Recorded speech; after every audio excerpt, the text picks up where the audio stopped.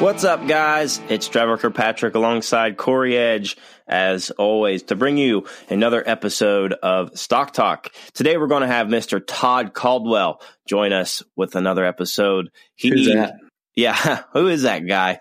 If you've been outside of your rock, you know that him and his family have won every major cattle show except Denver. He shares with us. Yes. So he absolutely goes off on a few of our topics, which was freaking amazing. It was incredible. What we want from the people. This is what we want from the people. Yes, open up your mind. You got a flat platform to speak your brain. And he absolutely did that. If you guys haven't heard the sound bit that we sent out there, so you're going to hear a lot more from that. But before we get any further, as always, you're going to miss out if you're not connected with our buddies at Walton Webcasting, the source for everything educational, informational, and recreational. That's right. I was looking for the next word, but I got your back, homie. Yeah, thanks, bud. So those guys not only bring you livestock like you've never seen it before, live feed if you can't make it to the show, they are there to help you out. But also, if you're a livestock enthusiast hungry for more information, they are there to bring you that information in unique, different ways. So make sure you're on the WaltonWebcasting.com, see what they've got offering, and also StockCenter.tv now has a bunch of other different videos and instruments to use. So those guys are incredible, and we couldn't do this deal without them. Dude, guess what we get to do this week? What's that? We get to go to Walton, Indiana. I know. It's going to be fun. Exciting things coming, listeners. Trevor and I are headed to Walton, Indiana Thursday, right? Thursday? Yep. So tomorrow we're heading to Walton, and we will be live doing some recording, doing some commercial shoots, doing just all kinds of fun stuff. So stay tuned for that because we're super pumped about it. Yeah. We get to hang out with Greg all day. Who wouldn't want to do that? That's right. I've heard good things. We haven't actually met Greg yet, but I've heard good things. Yes. So speaking of cool and exciting news, Trev, real pumped. We kind of wrapped up some things last week. We talked with our buddy Nathan Day there at Sunglow, and we're gonna host, you and I, at the Sunglow booth on Monday night of the exposition. We're gonna host their industry insight from industry influencers panel discussion, and it's going to be incredible, just awesome. So for anybody that doesn't know, if you go to the World Pork Expo, which is the exposition this year, as everybody knows, in Des Moines, on Monday, which I believe is June 2nd, if you go, or is it the 3rd? I don't remember. I actually think it's the 4th. Oh my. Well, anyways, be there the Monday. That's the 3rd. You're right. Okay. Show up Monday, June 3rd at 5:30. Those guys are going to have a shrimp boil. And let me tell you, from years past, that shrimp boil is something to be admired. It is incredible. Oh, takes me back to the days judging at Houston. I mean, just awesome. So 5:30, and then we're going to start our discussion at 6. So come prepared with your questions. Come prepared to learn. The folks that are going to be there are incredible. We don't have an exact speaker lineup yet, but I do know that there's going to be some influential breeders, nutritionists, probably a vet on there. Some folks from Cargill. It just really going to be an awesome event, and we hope that you guys show up because we're going to have a lot of fun. And then on Tuesday, Trevor, what do we got? Yeah, the next day, it's a 1-2 punch. Not only are we doing the industry insight with the industry influencers for Sunglow, but they're courteous enough to let us use their Sunglow stage at the Sunglow booth. And on Tuesday at 12:30, which is June 4th at the exposition in Des Moines, Iowa, we are going to do a live episode. So what that means for you guys who listen on here, we're going to have a live episode with a live audience that are going to do live social smashes, live topic from a hat, just as if we were to sit behind our computer as we do right now. On June 4th, when we do that live episode, we're going to do it as if We do it every other time. However, it's going to be live on a stage with people in front of us. And then we'll be able to get that audio and put it on here, however you guys listen, whatever platform you use. That way you guys can, if you were present at the exposition, you guys can listen to that episode. And those who couldn't make it can still be caught up on what we talked about and who we interviewed and what questions from the audience were inputted. So not only do you guys get to listen to some incredible content we're going to have at the Sunglow booth there on Monday at 6 p.m., but the next day at 12:30, we're going to do the exact same thing in our own platform and do a live episode. Might we add, at both Monday and Tuesday events, we will be giving away merchandise. And so you're good. And Yes. You've got to be there to participate, to win. We're going to have maybe some hats, might have some T-shirts, might have some koozies, might have some stickers. You never know what we'll pull out of our bag of tricks, but we're going to have some cool stuff. Sunglow is going to be giving stuff away. Walton, I believe, might even be giving stuff away. So it's just going to be, we're super pumped that all three of us got to come together for this and work together and create an awesome event and cool experience for other people, you know. And on Tuesday, if you're going, there's no excuse not to be there. I mean, 12:30, you're eating your lunch or you're going to Diamond Jacks to get a refill. Like, why not? Yeah, you're right there anyway. Might as well stop by and shoot the shit with us and just talk about whatever we need to talk That's about, right. you know? Love it.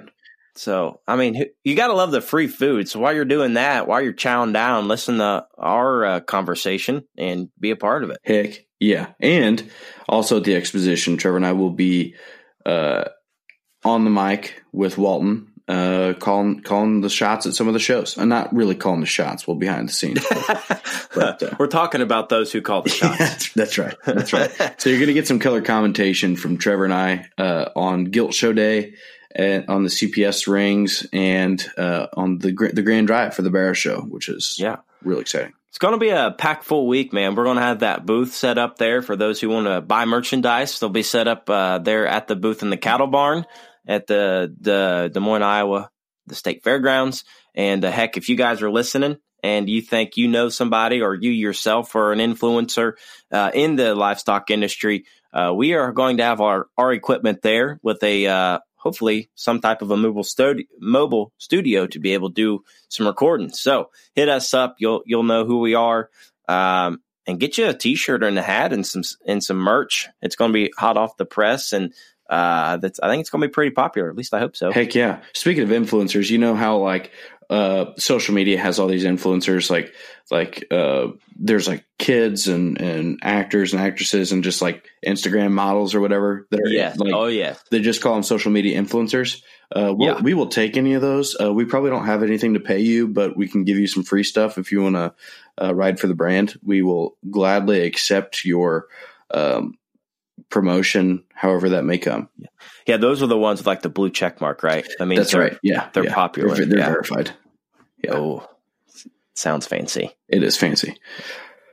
Super pumped about this conversation we got here with Todd. One of the, like you said, Trev, premier guys in the industry. His family's won in every single ring, except goats. I don't know if we'll see that, but they won everything else. Yeah, well, who knows? They may dabble. Who knows? Yeah, but they got some time. Todd's a guy that if you open up a can of worms that he wants to talk about, he is not going to pull back any reins, and he lets it fly, which we appreciate totally. He's a guy that a lot of people try to beat, and he tries to beat other people. And that is the competitive aspect that I love about this livestock industry. So, but not only that, he kind of shares what it takes to be that successful in every species and the hard work that goes behind it and his family and what they do. So I thought it was a very good, relaxed conversation, but yet it had some meat and potatoes to it, if you will. So, but I think those who tune in today are in for a treat. Let them have it. All right, guys. Well, we won't keep you from it. Here is Mr. Todd Caldwell. All right. Well, today we have Todd Caldwell with us on the microphone. We appreciate you so much for jumping on and taking another time out of your busy schedule. I know it's the peak of the busy season kind of for everybody. But, hey, before we get too deep into the big topics we're going to be talking about, if you wouldn't mind, Todd, just kind of explaining who you are and your operations and kind of the new things you've been bringing up here recently. Well, I'm Todd Caldwell. I currently live in Elmwood, Illinois. Actually grew up in straight north of Indianapolis, small town, Frankfort address, but probably lived closer to Michigan Town than I did Frankfort. We showed, my sister and I, Tammy, showed cattle our whole life. We dabbled with the pigs, but back then it was totally different than it is now. You put them in a mud lot on a self feeder and you gave them a bath about a day before you went, and that's just how enough to knock the dust off. Yeah, that's how the pig thing went for us. Then I went to Purdue University, got a degree in ag ed, taught high school ag at the high school where I grew up, Clinton Central High School in Michigan Town, Indiana. I did that for a year. I enjoyed it. Always just the show cattle thing just always intrigued me. It's one of those things I always wanted to do, just maybe didn't have, for lack of better words, the balls to just go do it. I'll never forget, I worked for Wayne and Jeff Miller quite a bit. They didn't live but about 12 miles from us. And we were sitting eating lunch one day, and at that time I was at Purdue, and they were quizzing me about what I wanted to do, and I said, "Well, I'm going to try teaching, but really I'd like to sell show cattle." And I'll never forget Jeff's dad, Wayne, and he was always very matter of fact. He's like, that's not going to work. You don't need to do that. I'll never forget that. And it didn't piss me off. It probably drove me just a little bit. And then, later on, he's like, "Well, you made me look stupid." And I said, "Well, it sure could have went the other way as well." But like I said, went to Purdue University, taught at Clinton Central for a year. And then about that time, Jeff Adams, which Jeff used to be, one of the premier livestock traders in the United States at the time, needed somebody to come and help. So I moved to Bloomington, Illinois, and went to work for Jeff. Then eventually got married, moved here to Elmwood, and started doing this on my own. There's something about those Illinois girls that drive us guys from Indiana to this state for some god-awful reason. Absolutely. Hey, so speaking of Clinton Central, were you there before Carr got there or after? Before. That's what I figured. Okay. I would have been there like my ag teacher from junior high on, or livestock judging coach from junior high on would have been Rex Smith. Okay. All right. Learned a lot from Rex. He's a good guy, and he taught us a lot about judging livestock, and honestly taught me a lot about the pig and the sheep part of it. I guess I thought I knew on the cattle, but really I probably didn't, but I thought I did. But we were very, very, very, very successful in livestock judging there, and had a great program. And so it was fun to go back there for a year. And like I said, not that I didn't enjoy teaching, but my heart always lied in, I enjoy kids and I enjoy cattle. So I feel like I've been blessed to be able to do what I do. I'm around kids and around cattle. So it's been a pretty good deal for me. Yeah. So how did the whole, you said you kind of moved over to Illinois, but then is that when you really started buying and selling a lot of cattle, or kind of how did the whole Caldwell show cattle thing get its start? Yes. Moved over to Illinois. The first year I decided to go out west, I basically, and I don't know why, well, I do know. At the time, Jeff Adams was buying a lot of cattle from Wyoming. Jim Panel, there was a Wilson. He was buying some real good shorthorns from Barkhurst Ranch in Saratoga, Wyoming. So I got to know those people through Jeff. So that first year I went to Wyoming and bought those cattle. And I think I traded 12 or 15 that first year, and pretty well did it all myself. At the time, Eric Badino was a young kid that I had helped when I was at Jeff's, and he was real invested, loved the show cattle. So luckily his folks would bring him over on the weekends to kind of help. And Sean Pieper, another good friend of mine who ended up being dang near a lifelong Sullivan employee. I think he works for Cargill now, but he was working at like a fertilizer plant. He would also come on the weekends, but for the most part, did it all by myself. Washed and blew them in a big old working chute under a tree, in the mud. So yeah, I've come a long way. But I think one thing I have learned through all that, I'm not sure bigger is always better, because I think maybe I made more money that first year, than I ever but no, it's been a fun ride. It really, really has. Met a lot of good people, along the way. Yeah. So speaking of some of those people, when you got started, I guess, who were the people you looked up to when you were starting in the industry and kind of modeled yourself after and kind of made you who you are today? Oh, man. This list could get pretty long, to be honest with you. The first one's probably my grandfather on my dad's side, Dick Caldwell. And, the funny part about him was he was a livestock trader, but never show stock. He made a living buying and selling anything. Horses, goats, cattle, pigs. I'll never forget one time he even backed up he had a bumper pull trailer, backed up, opened the door, and that thing was full of peacocks. No, God. He was the dangest thing I've ever seen. He picked out the two prettiest ones and kept them and sold the rest of them. I have no idea who in the hell he sold the rest of them to, but he didn't sell them. So he was just one of those guys that he was fun to watch. One of those gentlemen that could go out into a pen and probably, give you weights on a set of 15 fat steers and be within 15 or 20 pound a head on them. I'm just very, very sharp livestock man. And he was always integral part of us showing, but he was just more of a livestock person. So he'd be the one that my whole life, kind of watched what he did, and then as kids showing up, we had some success. My sister and I think we won, 4, 5, 6 breed champions at the Indiana State Fair. Was never fortunate enough to get Grand Reserve. We tried our butts off, just never could do it. But I know,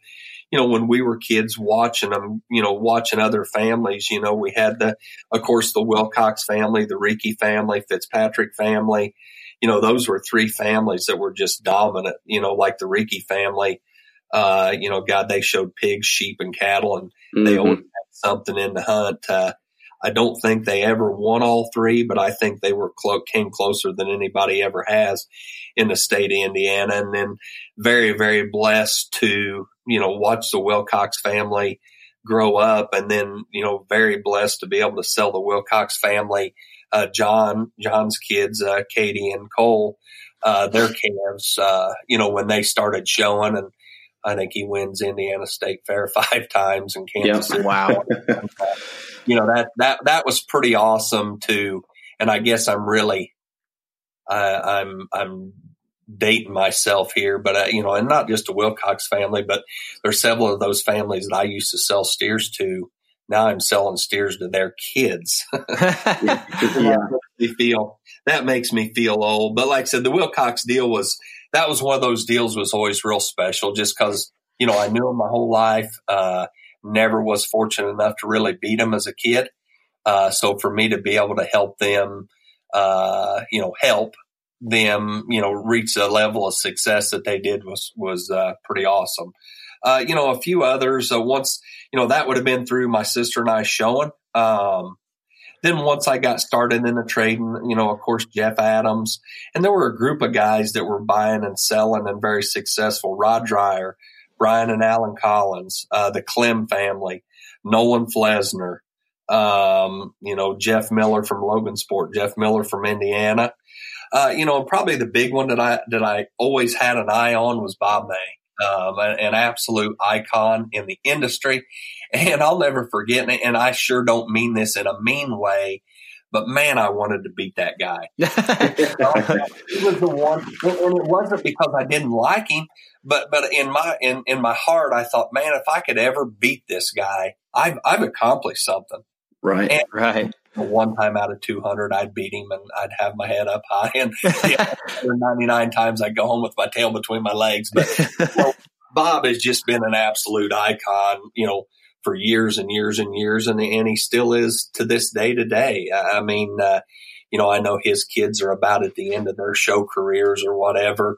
But I know Bob's going to sure stay involved. And so he was one that I watched. And it was neat to watch him because about the time, let me see, his oldest daughter, Jacqueline, started showing, and she showed a couple of really, really good ones. And, at that time, there was a lot of scuttlebutt about, well, how's he going to do that? He can't keep a good one and then sell everybody others and this, that, and the other. And, I remember talking to Bob about it one day, and he said, hey, bottom line is if this is something she wants to do, we're sure going to do it. And I guess that kind of made it easier for me. My oldest daughter, Madison, really enjoyed the pigs, had zero interest in the cattle, which was fine. Then Olivia came along, and all she wanted to do was show a calf. And I just finally made up my mind, you know what? If she wants to do it, we're going to do it. Not necessarily keep the best ones, but I'm going to keep something that I like. And that's basically what we did. I mean, everybody says, well, you keep the best ones and she wins and everybody else gets the leftovers. And that's just so wrong. I mean, yeah, we showed steers at the Illinois State Fair 3 years before she ever got lucky and won it. And I think 2 of the 3 years that she got beat, we won the show with other cattle we had sold. So, yeah. That has been an issue that has been very, very tough. And I do try to see both sides of it, but I also like to think that, that we'll take as good or better care of them than anybody. And maybe I don't need to start out with the absolute best one to have some success in the end. But like I said, mentioning Bob, that's one guy that I've always looked up to and how he kind of went about his business and mixing business with his kids showing. And I thought he always did an absolutely awesome job of trying to keep that balance. And I kind of tried to do the same thing. Yeah, I was going to say, I would think once somebody tries to, if they ever do get in that, I guess, for lack of better terms, piss and match of, Todd's keeping this one and this one for his kids to show and he's selling the rest, but, how are we going to beat those things? And I just, kind of comes down to management and feeding the ones you like anyway. So figured at that point, I guess it wouldn't matter, but I could see how people would get a little upset by some of that maybe, but. Oh, I do too. I totally do. I totally do understand that. I get it. And it's just one of those deals where, this showing cattle was all I ever wanted to do as a kid. And I just made up my mind if that's all she wants to do, then as a dad, that's what I need to do is let her do that. And if it affects my business, then so be it. They're always looking for somebody to pass out carts at a Walmart. So. That's right. We were actually talking with Nathan Day today, and he wanted me to ask you who was the influencer for the mullet circa 1993. I think I was kind of the ringleader there. There you go. I think I was kind of the ringleader there. Actually, I think it was just a little bit of a rebellious stage for me. I'd always played basketball in high school, and that senior year, I decided not to. So I guess I thought, what the hell? Let's grow our hair long. I love it. There you go, Nathan. Awesome. Only would ask that question. Yeah, right. So I love the old stories. Like if we ever get the chance to talk to people, I always like hearing, how they started, who their influencers were, because, it kind of gets to a point where, you become, that kind of influencer on somebody else. And so to hear kind of how somebody started is real neat. And for me, and then, Trevor and I, we're always interested in the next new thing and what's going to be the next trend or the coolest thing coming up. And when you guys launched that Show Cattle Connection deal, I was like, oh, dang, this is going to be pretty cool. I mean, just the way everything kind of fell together and as close as Trevor and I are to Kevin Went, we kind of got to hear some of the story on how things started and everything. But if you wouldn't mind, with all the other platforms to sell show cattle on, what kind of made you want to make that jump to launch your own? And the first thing I'll tell you is, heck, all these companies offer some good things. The online deal, to me, has just made it gets unknown people with good animals the exposure that they deserve. Mm-hmm.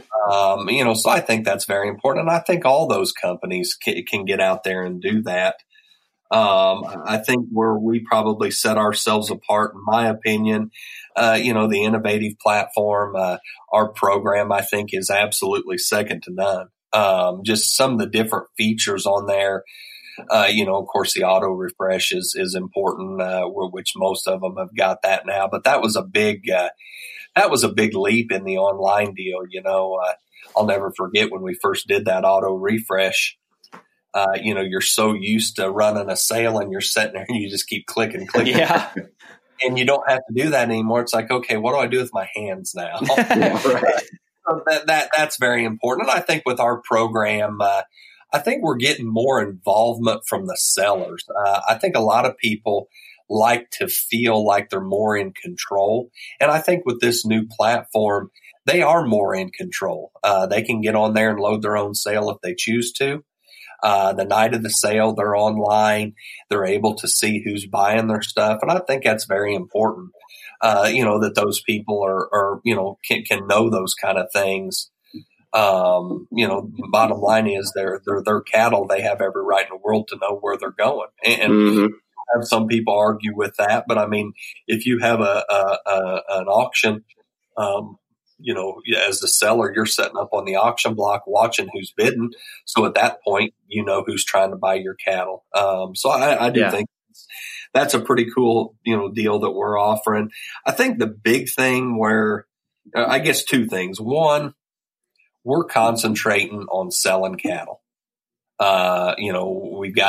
We've hired cattle people as reps to represent and help cattle people sell their cattle. We're not trying to sell sheep, goats, pigs, land. We are concentrating on cattle. And I think the big thing is our group of reps. I think they're absolutely awesome. And I think if you've seen a list of them, I've tried to get some variation, not just on where they're located, but age as well. Got a younger group of those kids that I think, I'm going to call them kids. Hell, they're not kids anymore, but men and women, young men and young women that I'm hoping will reach out to a different set of buyers and sellers than what, say, Tim Burke and I can reach, or, so I think that's very, very important. But I mean, our reps are people that live and breathe this business 365 days a year. And I think that's really, really important. Yeah, and we even heard from Charlie Wilson there a couple episodes ago, and you can tell that from just the way he talks about cattle and just the livestock industry in general. And, like you just said, a young man of our age, really, that has a heck of a lot of success at no longer than he's been doing it professionally. So, but yeah, that just speaks the volumes of the quality that is on your team there. But no, that's when I first saw it there on Facebook, I thought, oh my, this is going to be another really good outlet for some of those people. So, we're looking forward to see that puppy grow as well. But I think we're excited, and I think we're, teaming up with the Went Group. I think is, the smartest thing I could have done. I mean, my gosh, you never hear anybody complain about pig sales or the way that their sale was handled or managed or the way their money was managed. And, that's very, very important, these people selling them. So I think that's going to be a real positive for us as well. Oh, absolutely. So I guess to jump to the next topic kind of we had on the list there, and we always get into a segment called Social Smash. And what Social Smash is a way for us to express our pet peeves. And we did Social Smash because most of them are on social media and things that drive us nuts on the social media platform. Or for our sake, it can be anything in the industry that maybe drive you nuts in the social media or the industry itself. But we got a pretty funny opening theme song for this certain segment that I'll play for you. You are really dumb. You're so stupid and dumb. Do you even have a brain in your stupid head? I don't think that you do. So that's kind of what we think about when somebody does something repeatedly, even though they told them, hey, we ought to try to do something different. So I guess the question, the question we got for you, Todd, is there a big pet peeve that kind of comes to your head, or maybe a couple? There again, I could make you a pretty long list in a hurry. One of my biggest pet peeves, and the guys around here, anybody that's worked here over the years, is a calf that beats its tail. That's a pet peeve. A wet, dirty calf is a huge pet peeve.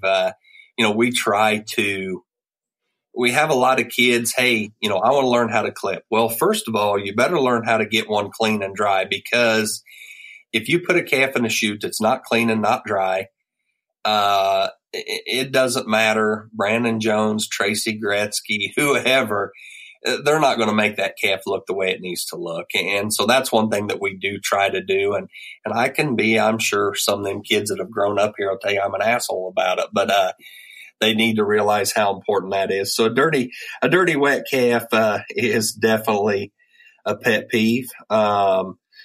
People complaining about winners, and I know you and I talked about it earlier before we went live or whatever, the complaining about people winning, the fake people, the adults that want to hide behind computers. Those are fun. Yes, those are some of my pet peeves anyway. Oh, I totally agree. Yeah, Corey, we were talking before you got on that, there's so many, everybody hates a winner, it seems. And, as successful as Todd and his family has been, there's always somebody kind of chasing you. I told him, in my personal experiences, my sister and I were pretty successful at our county fair. And, we did state fair winning too. But, there's been stories. I always say I should have kept a blue book of the shit people say about us, right. Because it's actually more comical that they make up things that we wouldn't even dream of doing.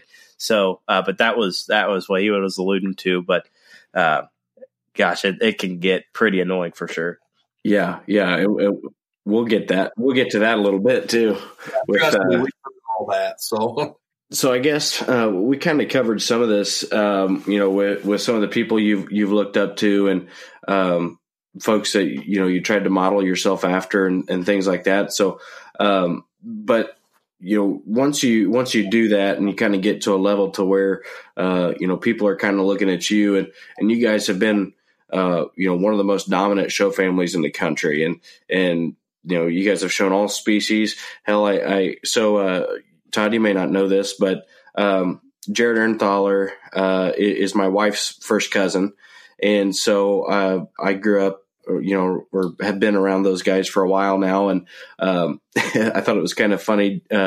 Ernie's kind of taken a liking to the sheep, I think. And when Olivia had that one there at State Fair that had done pretty well, I saw Jared tried to take a little bit of credit for that, and I had to tone him down. I said, "Hey, your wife there, she's the sheep jock, so you might need to give her some credit too." But anyways, being able to be that successful in all species at that level, how do you work on managing the time and just the effort that it takes to get, show pigs, show cattle, sheep now, I guess too. I don't know if you guys are going to attack that beast again or not, but, what's your thoughts there? Well, I mean, it's not easy. But I think if you'd asked my kids, I've always told them, if we're going to do this, we're going to bust our tails and do it at the highest level we possibly can. And, I don't want to sound like an overzealous 4-H dad, because I know all of us think that our kids work harder than other kids. And, and I get that. And I am proud of my kids for what, the effort that they do put in on a daily basis. I mean, it's just crazy to watch them go at it and do it. And I'll tell you the other thing that I've tried to do. And honestly, I cannot remember who told me this one time, but I was told by an older guy that you can have success at something that you know very little about, as long as you surround yourself with the right people. Oh, and absolutely. When you look at the pig and the sheep part of this, I think I've done that, or at least tried to anyway. When we first started showing pigs, got hooked up with Travis Platt, and, smartest thing we ever could have done. I'm not going to sit here and tell you that every pig that Travis has ever sent here has been a champion, because it hasn't. One thing I'll tell you about Travis, I think he was intelligent enough to know when we started that we were going to bust our butts at it and give those pigs every opportunity. And, you look back at the success that we've had. It's just, I've got to attribute a lot of that to Travis and the quality of livestock that he was sending. And then when we decided to get hooked up into the sheep thing, of course, you mentioned Jared and Sarah. Jared clips for Brandon and I quite a bit. So I've known Jared forever and knew Sarah had just a world of success at the Illinois State Fair growing up as a kid. I think she won the weather show there 3, 4, 5, 6 times. Hell, I don't even know, a lot. Yeah.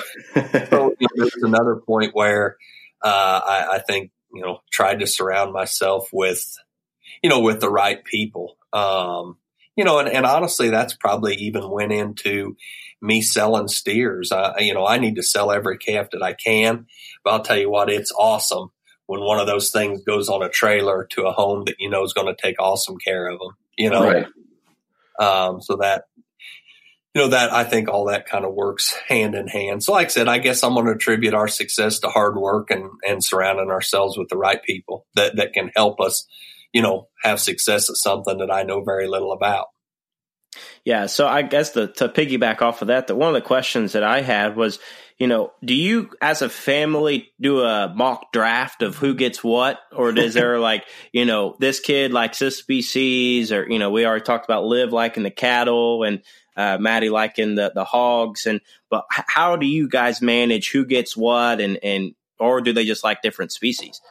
No, it's the pig thing probably becomes the most challenging because all 3 kids like it. It was Madison loved it. So we, of course, always tried to, she kind of got the better gilts or whatever, and I'm sure there are other families that can tell you just because you try don't always mean it works. The first year we won the Summer Spectacular in Louisville, we had a set of big December Yorkshire gilts, and those things had won a lot of stuff. So we put the big Decembers in Madison's name and little old January Yorkshire gilt in lucky ass Olivia's name. If Olivia didn't end up winning the show with a January. But it's one of those deals where, Olivia, the year Madison won the World Pork Expo with the Heimer Hampshire gilt, I guess to backtrack just a little bit, Maddie always liked the Durocs and the Yorkshires. For some reason, Livy started out with the CPS. Then when Cole came along, he kind of took over the CPS. Livy kind of got to liking the Hampshires. So the year we had the Heimer Hampshire gilt, we were out walking, and I'm looking at him thinking, holy shit, Livy is going to get lucky again. I'll never forget Livy come up, and she asked me, is my gilt really, really good? And I said, I think she is. She said, well, Madison's about done.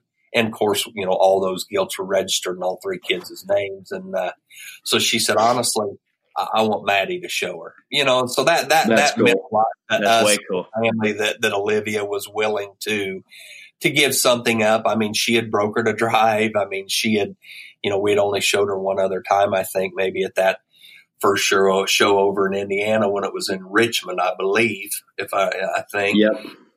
So like I said, that was pretty cool on Liv's part to be able to give that up and let Madison go ahead and have that win. So that was pretty good on her part. So all the days that I think my wife and I think we're not doing a very good job of parenting, maybe that proved that we've not screwed everything up.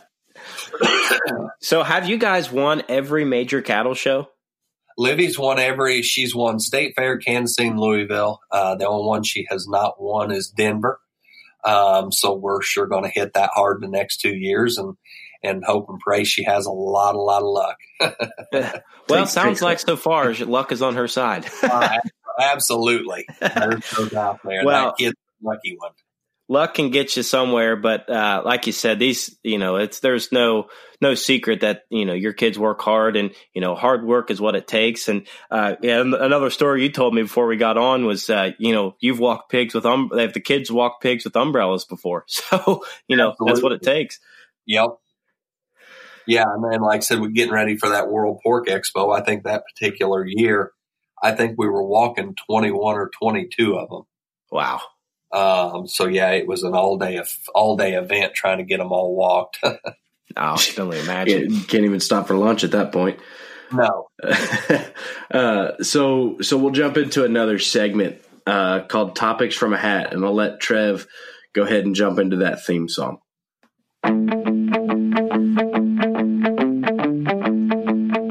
So our good buddy Cole Wetzel supplies the theme song for Topics from a Hat. And it's brought to you by Fierce Threads, the only hat that Trevor and I use here at Doc Talk is from Fierce Threads. Fierce Threads is your number one source for high-quality screen printing and embroidery. Put your business success at the forefront and upgrade from those terrible $2 hats that you bought at some local person, and then go to Fierce Threads to upgrade all that good stuff. So thankful for our folks at Fierce Threads. So Todd, we actually had a guy from Indiana send us in a topic, and we kind of hit on it a little earlier. I don't know how much we can expand on it. They kind of asked Trevor and I, but Chad from Indiana sends in a topic. He said our family's had a lot of success, and it seems that we get accused of things that we don't do just because we win. Have you guys experienced this same thing, and how do you handle those situations? So, yeah, I mean, I feel like anybody that's won can relate to that, in some shape or form. We've been fortunate to do okay at a few different levels of competition, but it just seems to me it's kind of all rooted by jealousy. And in my opinion, I wouldn't, the opinions of others shouldn't matter to you. If I'm going to take a stab at this, I don't know what else to say other than just, keep on trying to win. Maybe encourage those people. Hey, if you're mad because you didn't beat us, why don't you try, why don't you try next time instead of accusing us? Maybe work a little harder, go buy better livestock, get some different people in your corner that can help you achieve success. So I guess that's what I got to say about that. Yeah. And to chime in on that, to tell Chad that's been listening to us, let that be your motivation a little bit. Just because they accuse you and it's false, just kind of shrug it off and keep going. I mean, like you said, everybody who has success is going to have that. And, if they're talking about you, then you must be doing something right. Yeah, just keep on beating their ass anyway. Yeah, this is a topic I could probably go on a really wild rant about, and I'll try to keep myself reined in just a little bit. I'm going to throw a few daggers out there. I'll never forget the first year that we showed pigs competitively. We went to the first few shows. No, that's not true. The first year we had a couple of Yorkshire gilts, never really won anything. Boy, everybody was super friendly. And we're thinking, man, this thing is way better than a cattle thing. We go to a cattle show, everybody wants to kill everybody, and it's a disaster. This pig thing's pretty awesome. Well, the next year, Platt loads us up, and we go up to Joliet to the first pig show, and I think we win 5 breeds and have 4 of the top 5 gilts in both ranks. And on the way home, I'll never forget, Kim's like, boy, people aren't near as friendly this year. Did we do something wrong? I said, no. That's the way that you're going to get treated when you have success. She's like, well, I don't like that. And I said, well, call Travis and tell him to take these back and send us a shitty set of hogs. We'll collect about 4th, 5th, and 6th place ribbons, and then we'll be very popular again. So I said, you make the choice as to what you want to do and how you want to pursue this. And, and that might be a little bit harsh, but it's kind of the truth, though. We have heard so much shit, and it's one of those deals there. I don't know, a year or so ago, there was a really, really shitty email that got sent out, saying some really bad, negative, untrue things about our family. And I'm going to tell you, it was written by a guy by the name of Jason Sheets from Fort Madison, Iowa. That email was sent to all the breed associations, both cattle and pigs. Wow. It was sent to every head of show at all the majors, Kansas City, Louisville, Exarban, everywhere. And I'll tell you what, my problem is, if you want me, come get me, leave my kids alone. And I think, I said one of my pet peeves was adults hiding behind a computer. And I think that sometimes people need to take a step back and realize that the shit that they're saying, and usually 99.9% of it untrue. I've been through enough shit in my life. You're not going to faze me. You're really not. Right. Whether you like me, don't like me, don't care.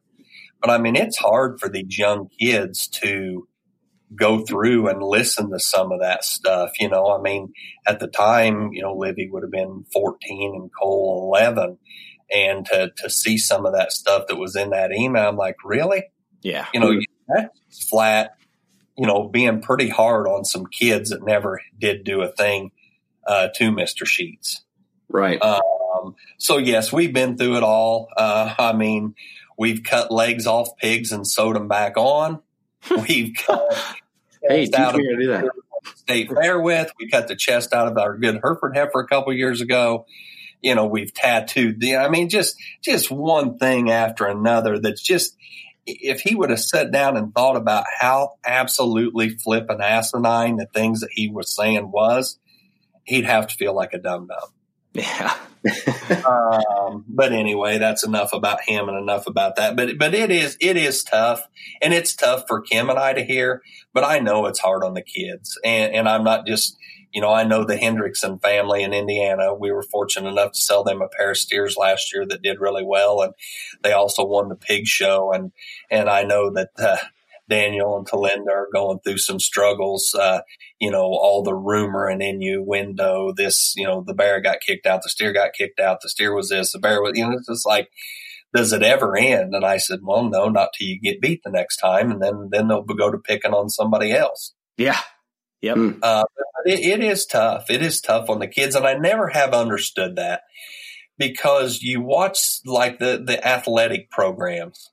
The star basketball player, everybody in a community will rally around him and support him, because him or her, because they know they busted their ass. Yeah. But yet in the livestock show industry, those who have success did it illegally, whether they cheated with their animal, they cheated with the judge. I've never understood that about showing livestock, how you can't just look at somebody and say, man, they had a good animal. Maybe it wasn't my kind, but that was a good animal. I know that family busts their ass. It's okay. And maybe, just maybe, you got beat because somebody had one better. Yeah. but it seems like more, that's not an issue. There's always got to be a reason why people got beat. And that gets really, really old. Yeah. Yeah. And I mean, it's an opinion-based industry, and that's what makes it more difficult. In sports, there's a winner, there's a loser, and it's on the scoreboard. Whereas, there's so many different opinions in the livestock industry. However, that's part of why it's so much fun. It's not cut dry all the time, and it makes it intriguing and interesting every single show you go to. But man, you hit the nail on the head there. I mean, if you accept the fact that you got beat by a good one, why can't we just say that? Oh, absolutely. But there's always got to be a reason, and it's a bad reason that looks bad for the people that won. And it just, like I said, that's the part of this industry that is really hard for me to swallow sometimes. And I think, and I almost said this as a pet peeve, I think sometimes social media is a pet peeve of mine. I think social media is awesome. I think it's important. I think it's an awesome way for all of us to market our livestock. But I also think there's some bad shit goes along with social media. Yeah. Yep. Mm-hmm. That's kind of why we named it Social Smash. Exactly. So like I said, I guess I grew up, if I got a problem with you as an adult, I need to come and talk to you about it. I need to leave your kids out of it. You need to leave my kids out of it. I just can't believe that some adults think that the way that they handle things by picking on mostly preteen or teenage kids is okay, because it's not. Right. Not well, at all. and so sometimes you sit at a show and maybe you scratch your head and you're like, man, that doesn't look right. Or I just don't, you question some things, but to air dirty laundry on social media or to send a letter out to a bunch of different people, like if you've got a problem with the way somebody's doing something, maybe you should just go talk to them about it. No, Corey, I'd rather hide behind my computer so I don't have to confront the person. It's a little easier. Exactly. Yeah, and the thing about going back to that Sheets deal, and this is the last I'm going to talk about it, we had to hire an attorney to find out who it was. He sent it anonymously. Well, if you're that vested in what you're saying, why not sign your name to it? Uh-huh. If you believe in what you're saying, you ought to be man enough to sign your name to it. Yeah. Totally agree. Interesting. But there again, that's why I said pet peeve, adults hiding behind a computer. Yeah. Well, Trev, let's turn to a lighter subject. Not that that's bad, because I think those are the things that maybe only the people that have success feel, and maybe others don't look at it from that perspective. And so I think it's important for, to continue, this industry's a positive one in every way that you look at it. But there's times and there's situations where things need to be talked about and brought to light. And luckily we've kind of got the platform to do that on. So, if you're out there listening and maybe you've had some problems, and I'm not going to lie, I've probably been guilty a time or two, maybe just send a text to a buddy or something like that, or Snapchat, like, man, that doesn't look right. Or what the hell did they do to do this and that. But, if you just kind of, like Todd said, sit back and reflect a little bit and just think about what you're saying and the impact that you have on other people, by doing that, probably ought to just keep your mouth shut, go along with your business, and try to beat them. If you can't beat them, there's probably a reason. So, and bottom line is, it's okay to not want to get beat. Yeah. It is okay. I mean, hell, we leave the house, and I don't care what show we're going to, what species it is. We leave the house, we're going to try to win something. That's right. Yeah.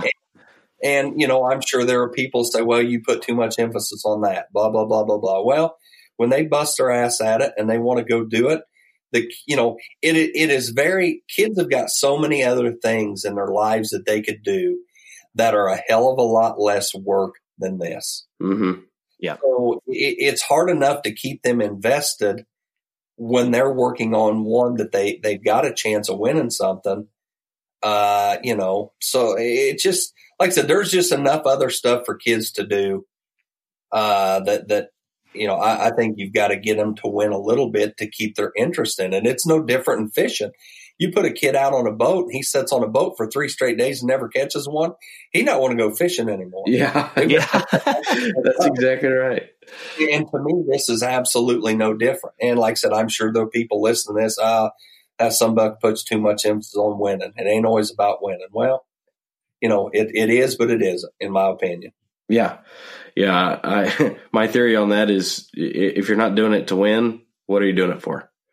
Exactly. I mean, it's all the things that come along with winning. That's the valuable part, right? I mean, learning how to work hard to achieve something. And that's what we tell, everybody talks about that in this industry, is how great and positive it is, and all these things that we do to teach kids to be responsible and to work hard and to make connections and people like that. That all leads up to winning. And if you're not gaming hard at everything, you're not going to win. So yeah, that's my theory on that. But anyways, righty then. All right. This one's going to be probably tough to answer, and maybe we'll let you do it for each kid so far. How about that? So what's your favorite piece of livestock you and your family has ever shown? That one's easy. Really? The Kansas. Yep. Oh, yeah. Yep. Mario was his name. Won 7 jackpot shows and then won Kansas City. That one's one of those once in a lifetime deals. I hope that either one of my kids or one of my grandkids gets to show one that good someday. But to be honest, I highly doubt it. That's awesome. So what's the story behind that one? Where'd you get it from? He was raised by the Vicklin family in Colorado. He was just kind of a real skinny one. He was a heat wave out of their all-lead donor that they had purchased from Tracy Gretzky. Just one of those that got better every day of his life. And I don't know, he was just one of those that he just he just one of those that's hard to explain. And like I said, we've showed some other, really, really nice stuff. I mean, Liv's Hamp Barrow, the one last year, and we've hit the gilt thing really hard. And to be totally honest, I'm probably not good enough with a feed bucket to be competitive with a barrow. I mean, them boys that feed those barrows are a different breed now. Yeah. They are badass individuals. And I've tried, and I think us winning the barrow show at Louisville was just proof that even a blind squirrel can find enough. That one was pretty special. He really was. And what he did, he pretty well did on his own. He was a good animal, and Liv's silver steer that won the state fair was an awfully good calf. So like I said, we've had some neat ones. Now, as far as me helping other families, I've been dang fortunate. I know the Vicklin family showed a heat wave years ago that come from Tim Holm in Minnesota, and I think he won 15 or 16 jackpots. Wow, and then won the Colorado State Fair. And he's one of those ones that I'll never forget. The first steer Wilcox won Kansas City with that was raised by Weisinger Farms in Iowa. He was a pretty special one. And it's, some of those ones you just won't ever forget them, and that'd be a few of the ones that I've been fortunate enough to be a part of over the years. We've won Louisville a couple of times with really nice calves. And so it's been a fun ride. Like I said, been around some really, really good livestock and some awesome people. Oh, that's for sure. Like you said, you've surrounded yourself with people that know what they're doing. If you don't, they will, and that'll be your success. So that's awesome. And I think that before we got on, we judged that steer when we worked out there. Is that right? Is that what we came up with? So. If you said that would have been when Jared Boyer was still at Blackhawk, yep. I'm pretty sure. And I don't think we had a class. I think maybe you guys come and judge a set of pigs or something. Yeah, right. That we had, and he's the only one we had around in the cooler or whatever. Right. Yep. And that's one of those deals. I was pretty proud of my family because I live in a car from the end of August through about the 15th of October.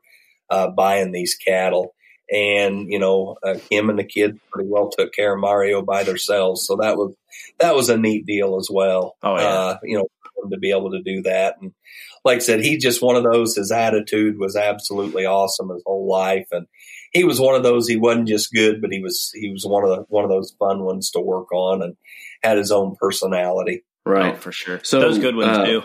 Why Mario? I'd have to ask Liv. I really don't know. Maybe we'll pull her aside at World Pork Expo or the exposition this year and ask her the story. Yeah, ask her that because I really don't know how she come up with that name. That's awesome. I really don't know. Yeah, we'll have to do that for sure. All right. Well, it's my turn for Proverb.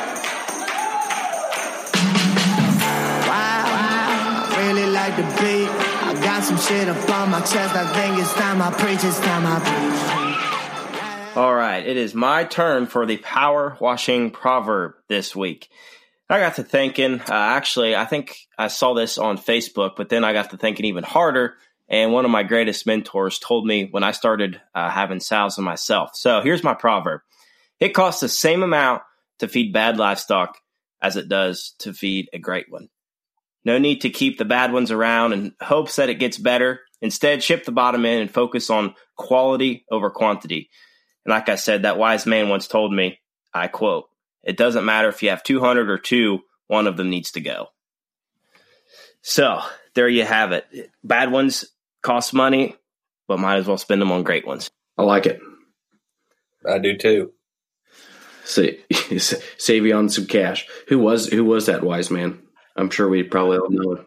None other than Jim McCoy. I figured, had to be, of course. Yeah. Speaking of Jim McCoy, man, his submission for the winner of the T-shirt contest was pretty impressive. I didn't know he was such an artist. Yeah. Oh my. I mean, I kind of want to get just a print of his drawing itself. It's pretty badass itself. So now here's a question: did he draw out the McCoy logo? Yes, he did. I figured. That is an original. But yeah, he's quite the artist. I mean, it's pretty amazing, really. So yeah. So Todd, as a guy that's fed a lot of them, you probably live and die by that. You know, hey, these things just ain't going to work. Let's not waste the money on them. I'm probably more like that on the cattle than the pigs. I stay pretty hooked on the pigs simply because I've seen some of those change. True. It seems like every year we'll get our set of pigs from Platt, and you kind of have your favorites, but very seldom are the best ones at the World Pork Expo time the same ones that were your favorites when they come off the trailer in February or March. I could see that for sure. Yeah, the pig deal's a little different. Yes, I think now the cattle deal, absolutely. I agree with that 100%. The pig deal, it's a little more give and take, I think. And there's probably some of those I've spent too much time trying and spent way more money on expensive feeds and show feed supplements than I needed to realize that I was wasting my time. But at least I can say I give it a valid effort. Right. Yeah. Same could be said for sheep and goats. I think if you got a bad one to start, or just an average one to start, making them quality enough probably just ain't going to happen. Yeah, exactly. I mean, at one point you just got to be like, all right, I've bought about 65 different supplements. This thing just sucks. Yeah, it takes that sometimes. So, all right, Todd, last question for you. And this is one that I know Trevor and I and other people that we've talked to, that we kind of told that we were going to be having you on the show and everything. They want to know too, but we asked this to everybody to end the show. And we want to know where you see this deal going, the show stock industry, kind of in the next 5 years. Each and every year, and I probably get a little bit worried or a little bit negative because it costs a lot of money to do this. Not just the price of the livestock, it's all the others. The running a cooler for a steer, the feed and feed additives for the pig and the goats and the sheep. And, there just comes a point, and I know it's like with us, we want to do this, we want to be competitive, but there just comes a point where you just got to look at it and say, well, when do we stop the bleeding? And I know that's not a very good sales pitch from a steer jock, but I'm just being brutally honest with you and telling you that, every year I keep thinking it's going to slack off. And it really hasn't. I think it just keeps getting bigger and bigger and bigger. Now, I do believe that the average livestock that maybe a lot of the county fair people were buying for county fairs 5, 6, 7 years ago, people have kind of quit doing that. I think instead of buying 3 steers at a $3,000 average, I think they're going and buying a real good $7,500 one and then maybe a $1,500 feeding buddy. Right. Mm-hmm. I think they're starting off with a better calf to begin with. They're cutting some of their feed bill down, their time, their labor. So I think that's happening in the cattle deal especially. And I think the cattle deal is, as you can, if you watch these jackpot shows, the heifer shows just keep getting bigger and bigger, and the steer shows probably keep dwindling. But that makes sense. If you're going to spend that much money, at least with a heifer, you've got something, hopefully to make some of that money back in time. It doesn't always work that way, but at least when you're spending that money, it makes it easier to write that check. And there again, not very sound advice coming from a man that mostly makes a living by selling steers. But I realize, it's an expensive hobby. Oh yeah, there's no doubt. But one thing I will tell you, And I was told a long time ago that the money that we're spending on 4-H and FFA animals is still money better spent than drug rehab, unwanted pregnancy. Yep. Yes. I think we're all doing this. Yes, we're all competitive. We all want to win.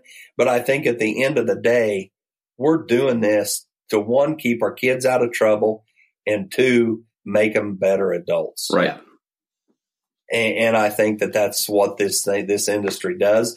Yes, as we've talked, there's some negative bullshit we got to put up with.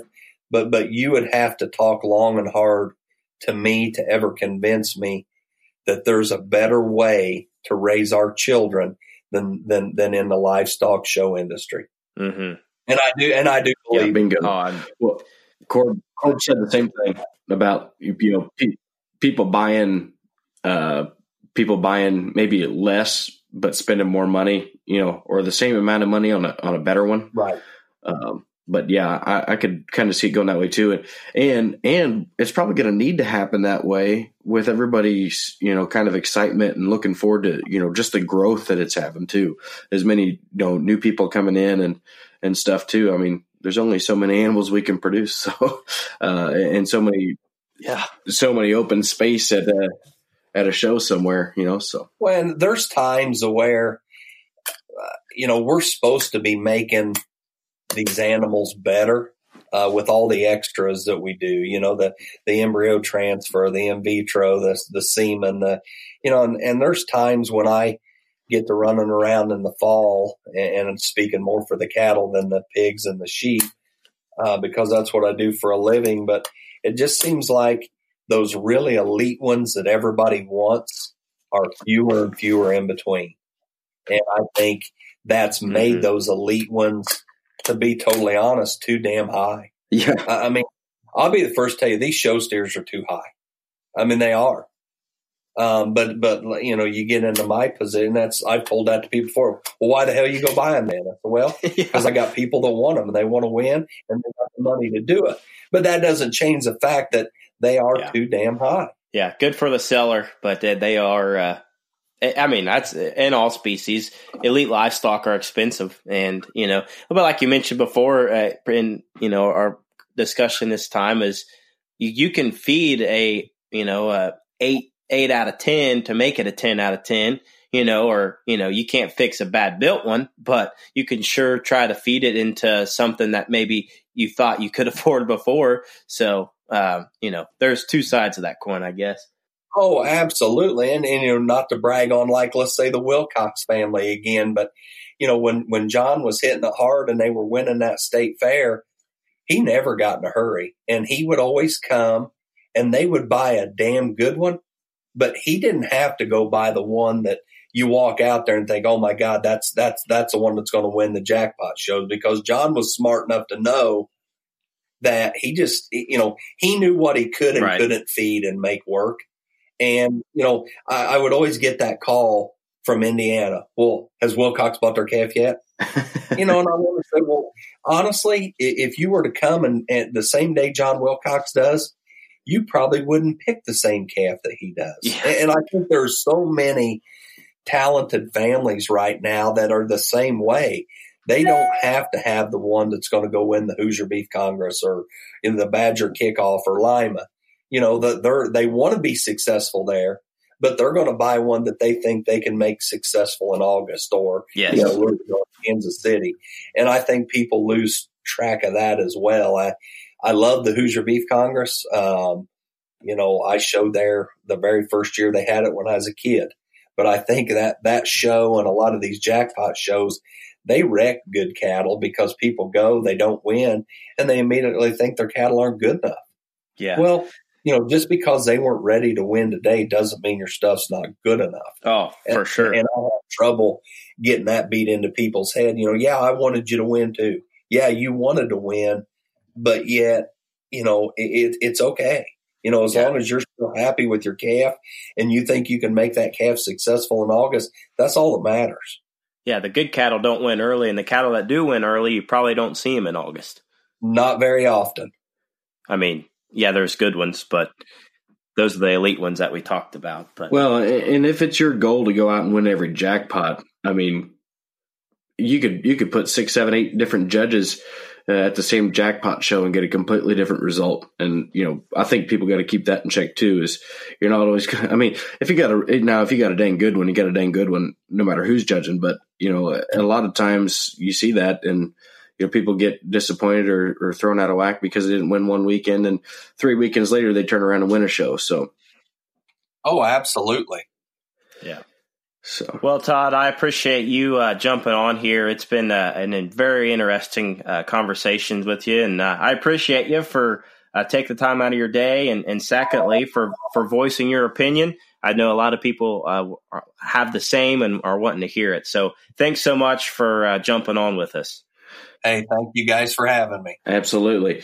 So Stock Talk Nation, just want to reach out to you guys again. We love you listening. Thanks for joining us in every episode. We're open to ideas, things that you guys want us to discuss on here. Continue to follow along on social media, Facebook, Instagram, Twitter, and Snapchat. Send us your ideas, and big things coming down the pipe for us, and we're super excited for the exposition in Des Moines and some other things that we've got working with a few of our sponsors. So again, if you like what you've heard, keep sharing, liking, commenting, tell your family and friends, have it blaring in your show barns, because without you guys, this thing doesn't probably exist. So thanks again. You bet you guys. Hey, we appreciate every single one of you. And again, this has been another edition of Stock Talk.